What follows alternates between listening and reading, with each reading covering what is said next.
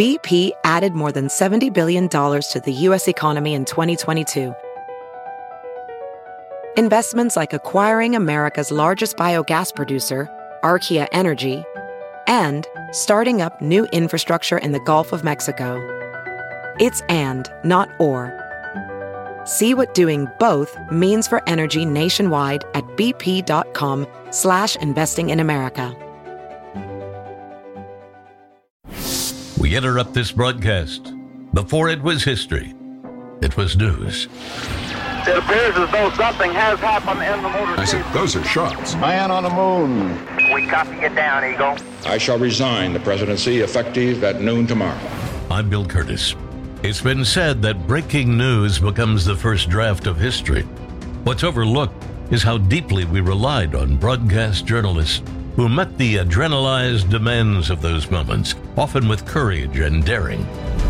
Broadcast journalism has a simple, sober purpose: to keep the public informed through the best and worst of times. But the consequence of that labor is profound. As legendary newsman Walter Cronkite wrote, "The free press is the central nervous system of a democratic society. No true democracy can exist without it." History has borne out that wisdom. But before it was history, it was news. Have you heard you can listen to your favorite news podcasts ad-free? Good news. With Amazon Music, you have access to the largest catalog of ad-free top podcasts included with your Prime membership. To start listening, download the Amazon Music app for free or go to amazon.com/ad-free news podcasts. That's amazon.com/ad-free news podcasts to catch up on the latest episodes without the ads. Hey, it's Kaylee Cuoco for Priceline. Ready to go to your happy place for a happy price? Well, why didn't you say so? Just download the Priceline app right now and save up to 60% on hotels. So whether it's Cousin Kevin's Kazoo Concert in Kansas City, go Kevin, or Becky's Bachelorette Bash in Bermuda, you never have to miss a trip ever again. So download the Priceline app today. Your savings are waiting. Go to your happy place for a happy price. Go to your happy price, Priceline. Houston, the Eagle has landed. Man landing on the moon was the great story of our century. I remember saying to myself, these men are crazy. NASA really didn't fully understand the meaning of TV. They didn't think about the historic documentation, video-wise, of such a mission. Stop everything. I'm at the foot of the ladder. And watch us make history. I'm going to step off the limb now. At the moment when it came, I found myself speechless. Cronkite was the Homer telling the song of this space odyssey.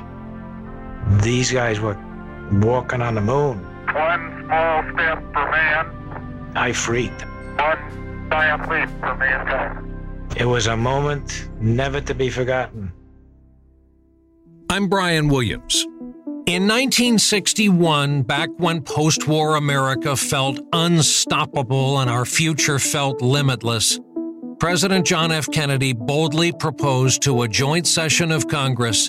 I believe that this nation should commit itself to achieving the goal, before this decade is out, of landing a man on the moon and returning him safely to the earth. Not everyone shared his vision. A Gallup poll at the time reported that 58% of the country actually opposed the idea. But as the space race developed through the 1960s, Americans quickly got on board. It was the height of the Cold War. The Soviets had already orbited the first satellite. They sent the first man into space, and in those early years, the U.S. was behind and playing catch-up. Having an adversary fueled the American space program, and the space program became rocket fuel for the legendary CBS Evening News anchorman Walter Cronkite.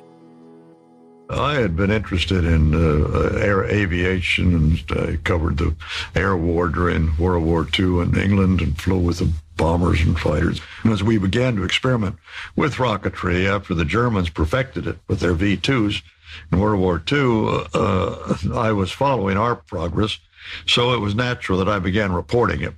And I became our space reporter as well as anchorman. I loved the story. It was a wonderful story of achievement. And everybody at Cocoa Beach at the Space Center, Cape Canaveral, was looking up. They were looking toward the stars rather than looking down with the depressed state of the world affairs, civil rights in Vietnam going on at the same time. So this was a relief story for all of us. There was this underlying reality that Cronkite and the news division were constantly telling the story of Vietnam, constantly telling the story of issues relating to civil rights. Michael Russo was Walter Cronkite's desk assistant at CBS News. It just so happened that the astronauts, NASA, and the space program was kind of a, gee whiz, let's do that kind of thing. And it was kind of a positive news. So it fit a piece that America needed. The television industry and NASA fell into a kind of orbiting symbiotic relationship. NASA supplied the remarkable live pictures from space. Television provided the excitement. The stories of those brave early astronauts, the astounding technology of all of it, made believers out of Congress and the public, and that meant funding. The old saying at NASA was, no bucks, no Buck Rogers. But not everyone was on board with that cozy relationship, and one important man in the middle of it was Dick Nafzger, a TV veteran hired by NASA's Goddard Space Flight Center. The astronauts and a lot of the science departments were totally against television because it distracted from what they were doing. And when they went to the limb, they had to take off weight to put on camera. They had to watch power. They didn't know what they could do for moon rocks to put on their spacecraft when they added a camera. And so there was negativism about cameras in general. NASA really didn't fully understand the meaning of TV. They never thought about the public wanting to see it. They didn't think about the historic documentation of such a mission. It wasn't until probably after launch that people started thinking about what this TV could mean. So they were arguing about it all the time. Wally Schirra was the commander of Apollo 7, and that was the first mission that I had TV on board. And prior to that launch, Wally Schirra and the astronauts do a dry run at the Cape, and they suit up and get in the spacecraft. And when he got in the spacecraft, he ripped his suit on the camera mount, and that was about it. He about had it with TV because he thought TV was intrusive and it was watching over his shoulder. And of course, they can turn it on and off, but he just adamantly didn't want it. And he got up on Apollo 7 and he wouldn't turn the camera on. And he refused. And of course, the back channels, these are all military people. And we use all military astronauts for missions. And when they had that problem and the administrator wanted TV, that was a military order. He said, listen, American public paid for this thing, and we're going to have TV. Now, you got to remember, we were still not a priority. Once they got it on, and the public was pretty excited, it was wonderful. And so the astronauts, including Wally, started holding signs up of keep the cards and letters coming and all that stuff. And they were enjoying it. Joel Bannow was the director in the control room for the CBS News coverage of the Apollo 11 mission. I was working with Walter as first a production assistant and then as an associate director, an AD. And so Mercury starts, and that's a single spacecraft, and that wafts into Gemini. And so we were beginning to get practice on how to cover space. And that morphed into the Special Events Unit. We didn't have it for the first few Mercuries. It was just, you're going to direct, you're going to produce, you're going to write, and that was it. But we formalized the Special Events Unit, and Bobby Wessler was the director of the Special Events Unit.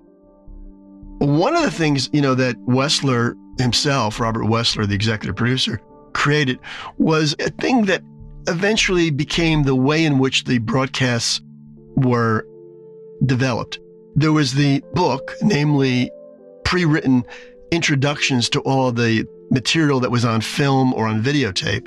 The bank, that is the videotape and the film footage of any number of small documentary-like fillers. I mean, and some of them were quite extraordinary. The one that Orson Welles narrated on the history of science fiction film is a classic. And it's the book, The Bank, and the lineup. The lineup being, when will this thing take off? When will this particular moment occur? So the lineup kept changing. Obviously, NASA would say T-minus 2 hours and counting.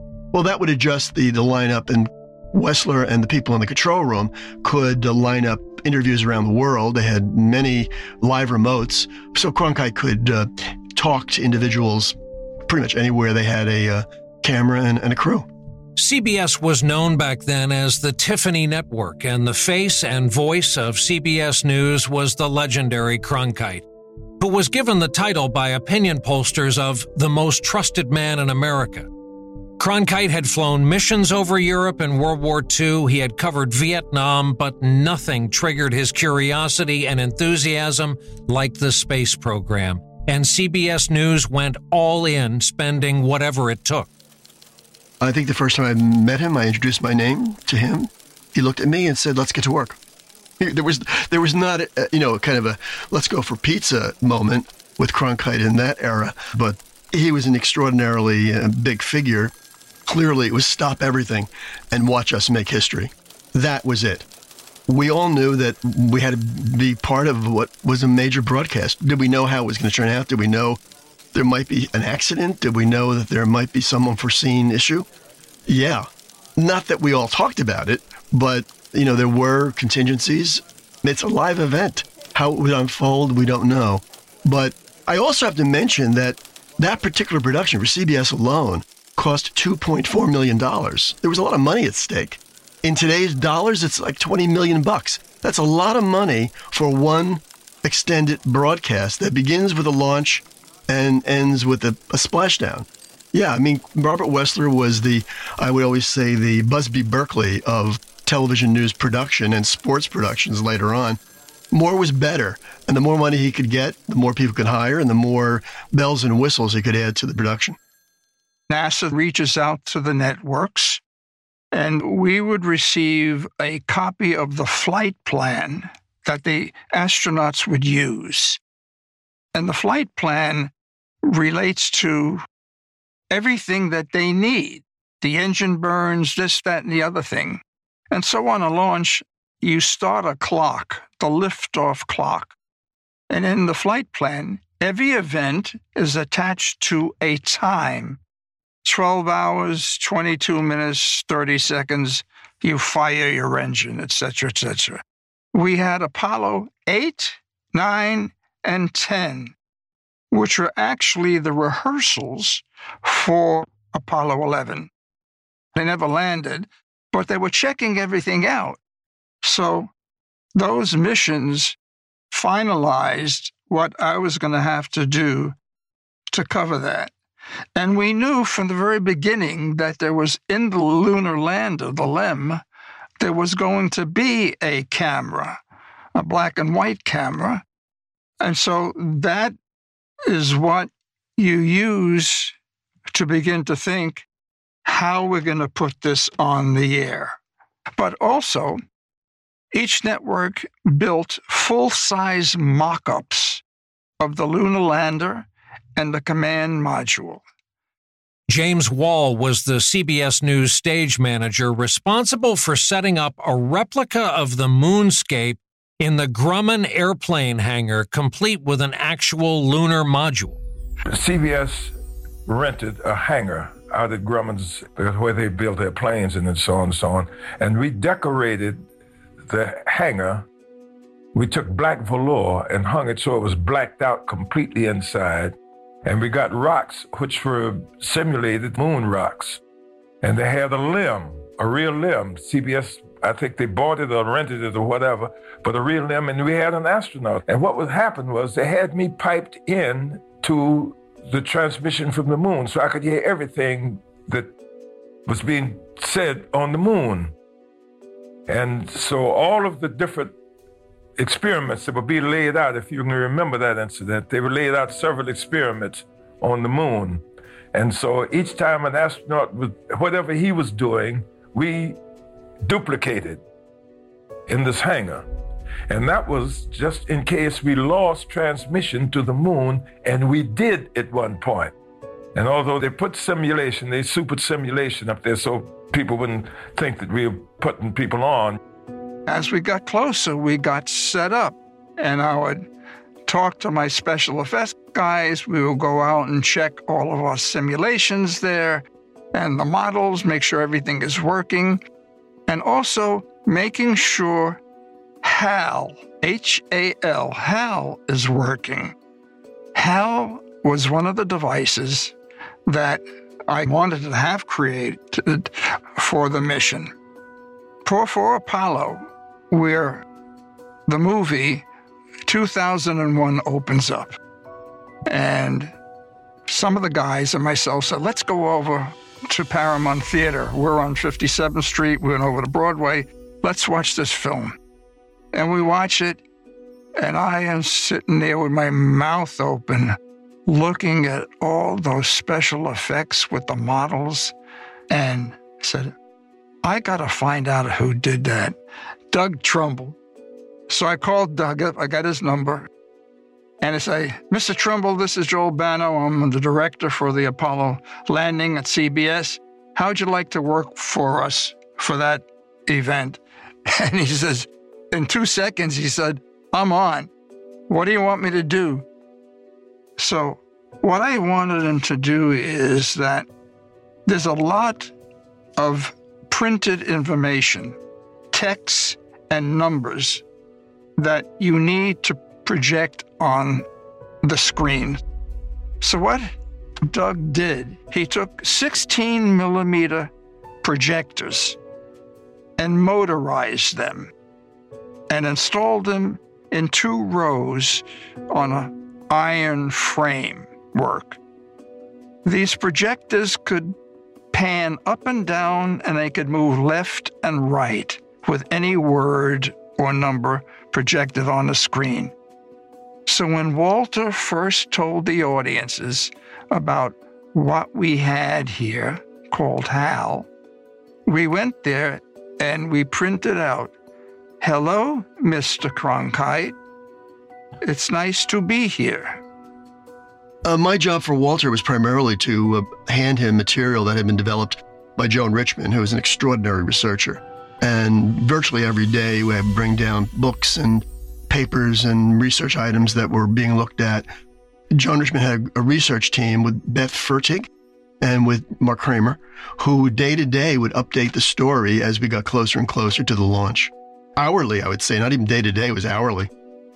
We were able to simulate with beautiful animated action. So we did that for all the engine burning. And so when a burn would come, I would listen, and I'd see the clock time, and I'd give a cue to start that animation, roll the video. And the only other thing, the LEM is carried in front of the command service module, and for it to come out, they have to blow panels away, and then they could undock. So we couldn't do that with real 3-dimensional models to try and blow away these 4 panels. So we had to animate that at that same time. So rendezvous and docking, we used those small models. But again, I wanted different points of view. So we created 2 full-size mock-ups of just the front end of the command module and the docking port of the LEM, so that we had a variety of views rather than a static, just one view of a LEM and its engine burning. So that was built in, to everything we had to do. When they did the special event Lunar Day, they took the largest studio they had, which they recreated it into a kind of a Disneyland type set, 2-story edifice. They put Cronkite on the second story, and they had 20 cameras that surrounded the room. And I and the editorial people with that wonderful producer and Cronkite's alter ego, Sandy Sokolow, were running a small newsroom of about 30 people underneath Cronkite. Cronkite was above us. So there were teletype machines, typewriters, Andy Rooney, Harry Reasoner, Roger Mudd, Howard Stringer, a long list of who's who in journalism now.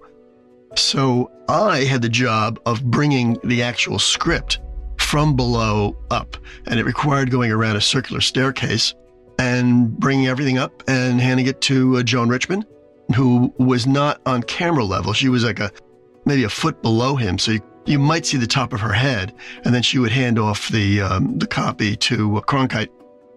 All the programs, Apollo 7, 8, and 9, they were Earth orbit. And an Earth orbit program means that you're going to be over a tracking site for about 7 minutes of video and audio, and then you lose a signal and you have to pick up another one. So we had tracking sites all around the world. We weren't going to outfit them all to have TV. We only outfitted a few of them, such as out at Goldstone, the Mojave Desert, Corpus Christi, Texas, Merritt Island. It wasn't regular TV, it was slow scan. 10 frames a second video, and broadcast was 30 frames. We had very low bandwidth, very low frame rate, and very low power. And that had to be for the spacecraft. So that's why the slow scan was chosen, because we couldn't carry any broadcast camera. It took up too much weight and too much power. NASA administrators reached agreement with Australians to rent the Parkes Australia telescopic site.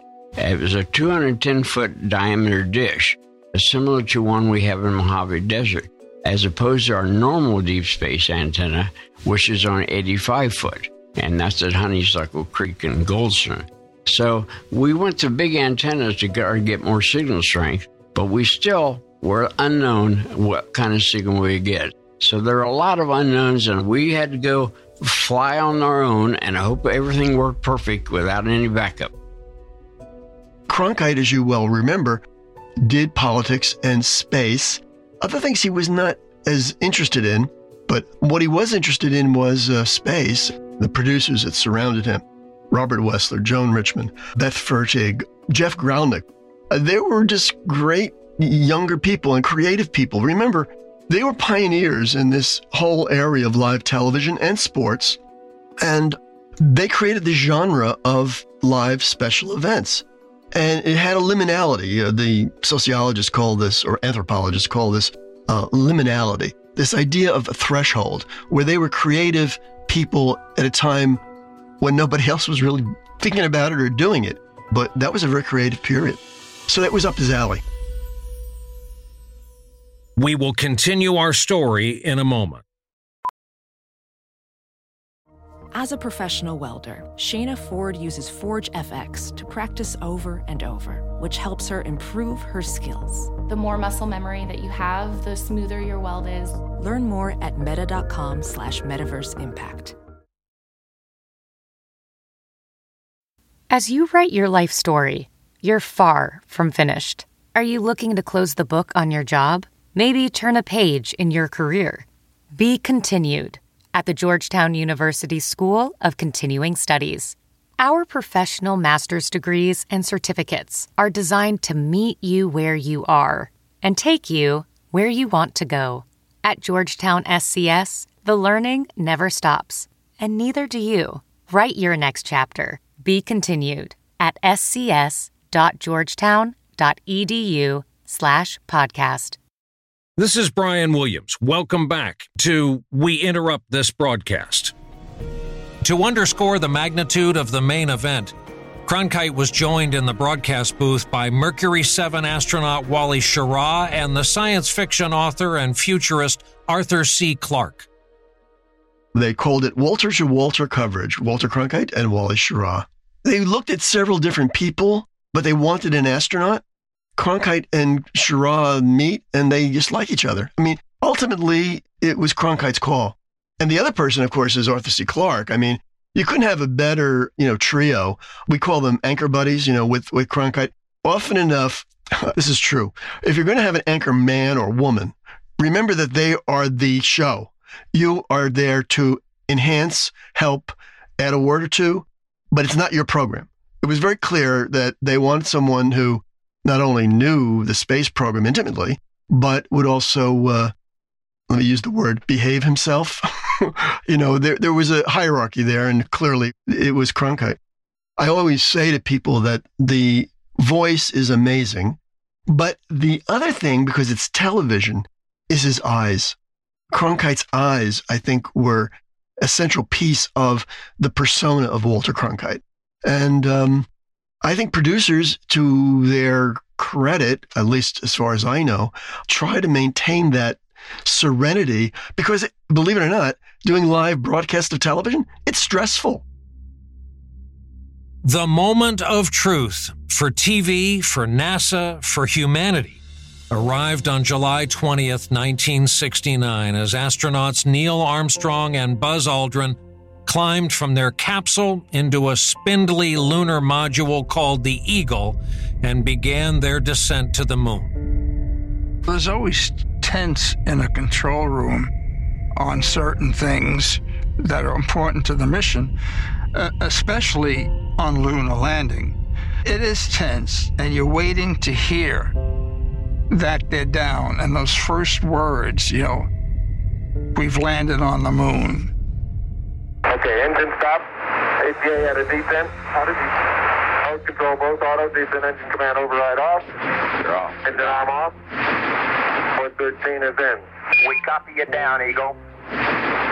Listen, the Eagle has landed. Man on the moon. Wally Schirra, Walter Cronkite, they were a great team. And so, in terms of knowing what was happening too, Wally was always there to talk about it. As Walter will say, Wally, what are they going to do right now or something? And he would talk.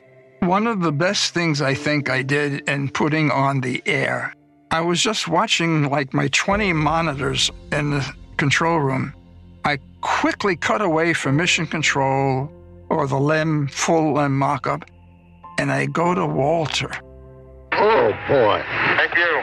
You're looking good here. What? Okay, we're going to be busy for a minute. After I'm on, take care of the descent. And he shakes his hand and he says, Wally, say something. I'm speechless. I'm just trying to hold on to my breath. That is really something. I go to Wally, and he's got a tear coming out his eye that he wipes away. I wasn't looking for that, but as I'm scanning, I see something happening, and I just grabbed that. And for me, that was, just great to show the humanity in these two guys and how they felt about space. Of course, Walter was in love with space. I had just as long to prepare for that as NASA did. And at the moment when it came, I found myself speechless. Oh, golly, was all I could say. Oh, boy, yeah. And, of course, he takes his glasses off, and there are tears in his eyes. Again, the eyes. For him, he was more famous than the astronauts. So, Cronkite was the Homer telling the song of this space odyssey. Dick Nafzger. So we were in the control center. I was. The guys were out in the field getting ready, and we were nervous. But, the first thing, the mission importance was a landing, and we landed. So the mission was considered a success at that point. So we were in the control center, and all of a sudden, I get a call. They're going to go out early. Well, now the things change. We got to get going now. The scan converters that were put in the sites, we actually trained engineers to be operators of that box. There wasn't like a lot of other equipment that you turn on and set the dial and leave it. You had to baby it. You had to sit there. We trained these guys. Well, when they went out early, lo and behold, the people on shift weren't the ones that were supposed to do the TV. So we had unknown operators. And so we were in a position of not knowing what we're going to get. So everything was up in the air. So it got a little nerve-wracking. And to top it off, we're getting ready, and one of the managers of NASA comes by and says to me, "It better work." And all of a sudden, the whole mission was about TV. And it was priority. It wasn't in getting ready, but it was now.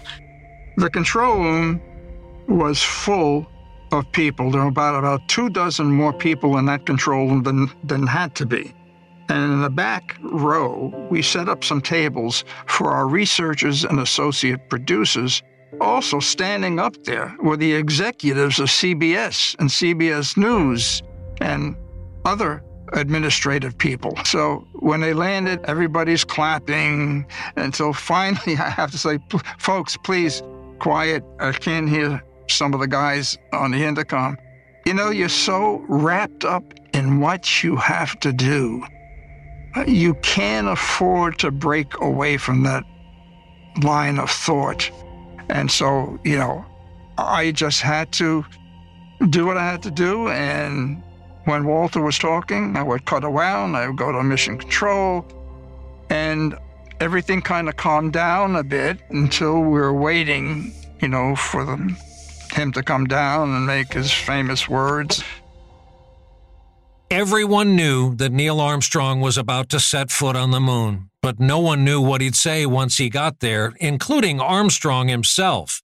As he later explained to his biographer, he simply got to thinking, what can you say when you step off of something? Well, something about a step. They turned on the camera, and immediately it was upside down. And then he threw the switch, and you could see the picture jump the other way. And then it was clear, and then he started to step down. I wasn't sure at that point what we were going to get.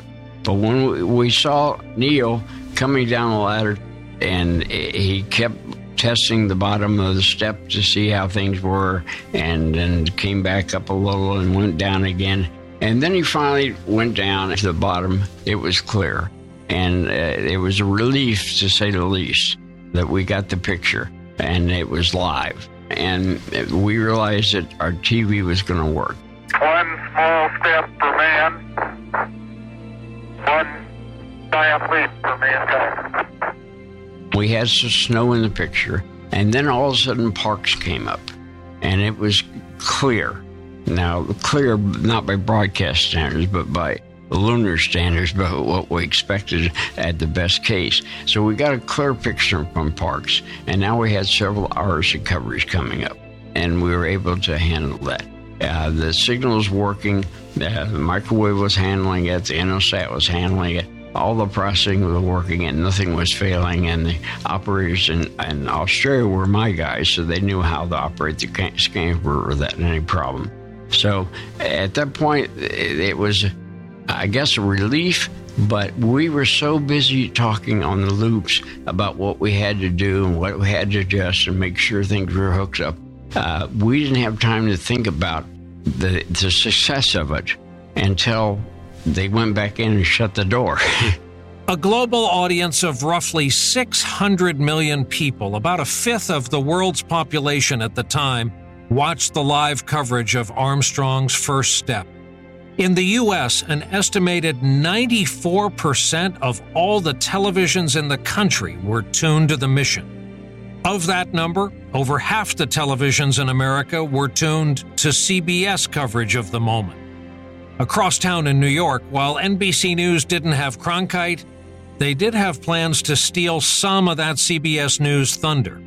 Danny Epstein was music director for what would have been a gargantuan music and variety show designed to air after the lunar landing.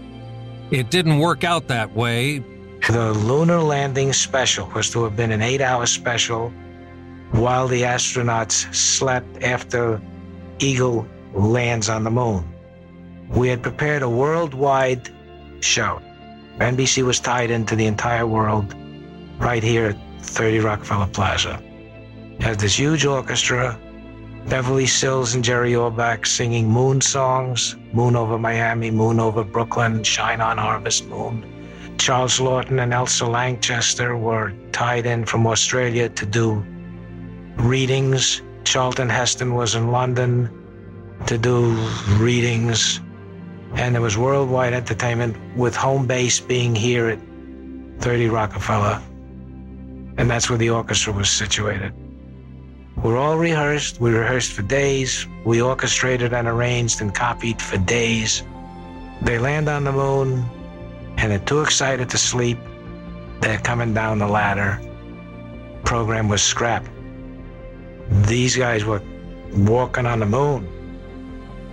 I freaked. I just ran to the control room to watch what was happening.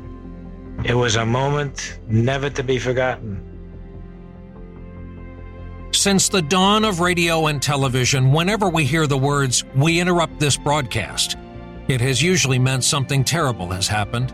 That was not the case for the moon landing, though the sheer marvel of it, the threat of something perhaps going wrong, kept millions glued to their televisions. Walter Cronkite knew that, and he stayed on the air for 27 hours of Apollo 11 coverage.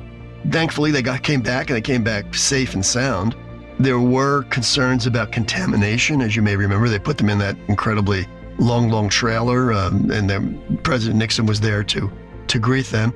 I was thinking, as you know, as you came down, and we knew it was a success, and it had only been 8 days, just a week, a long week, that this is the greatest week in the history of the world since the creation.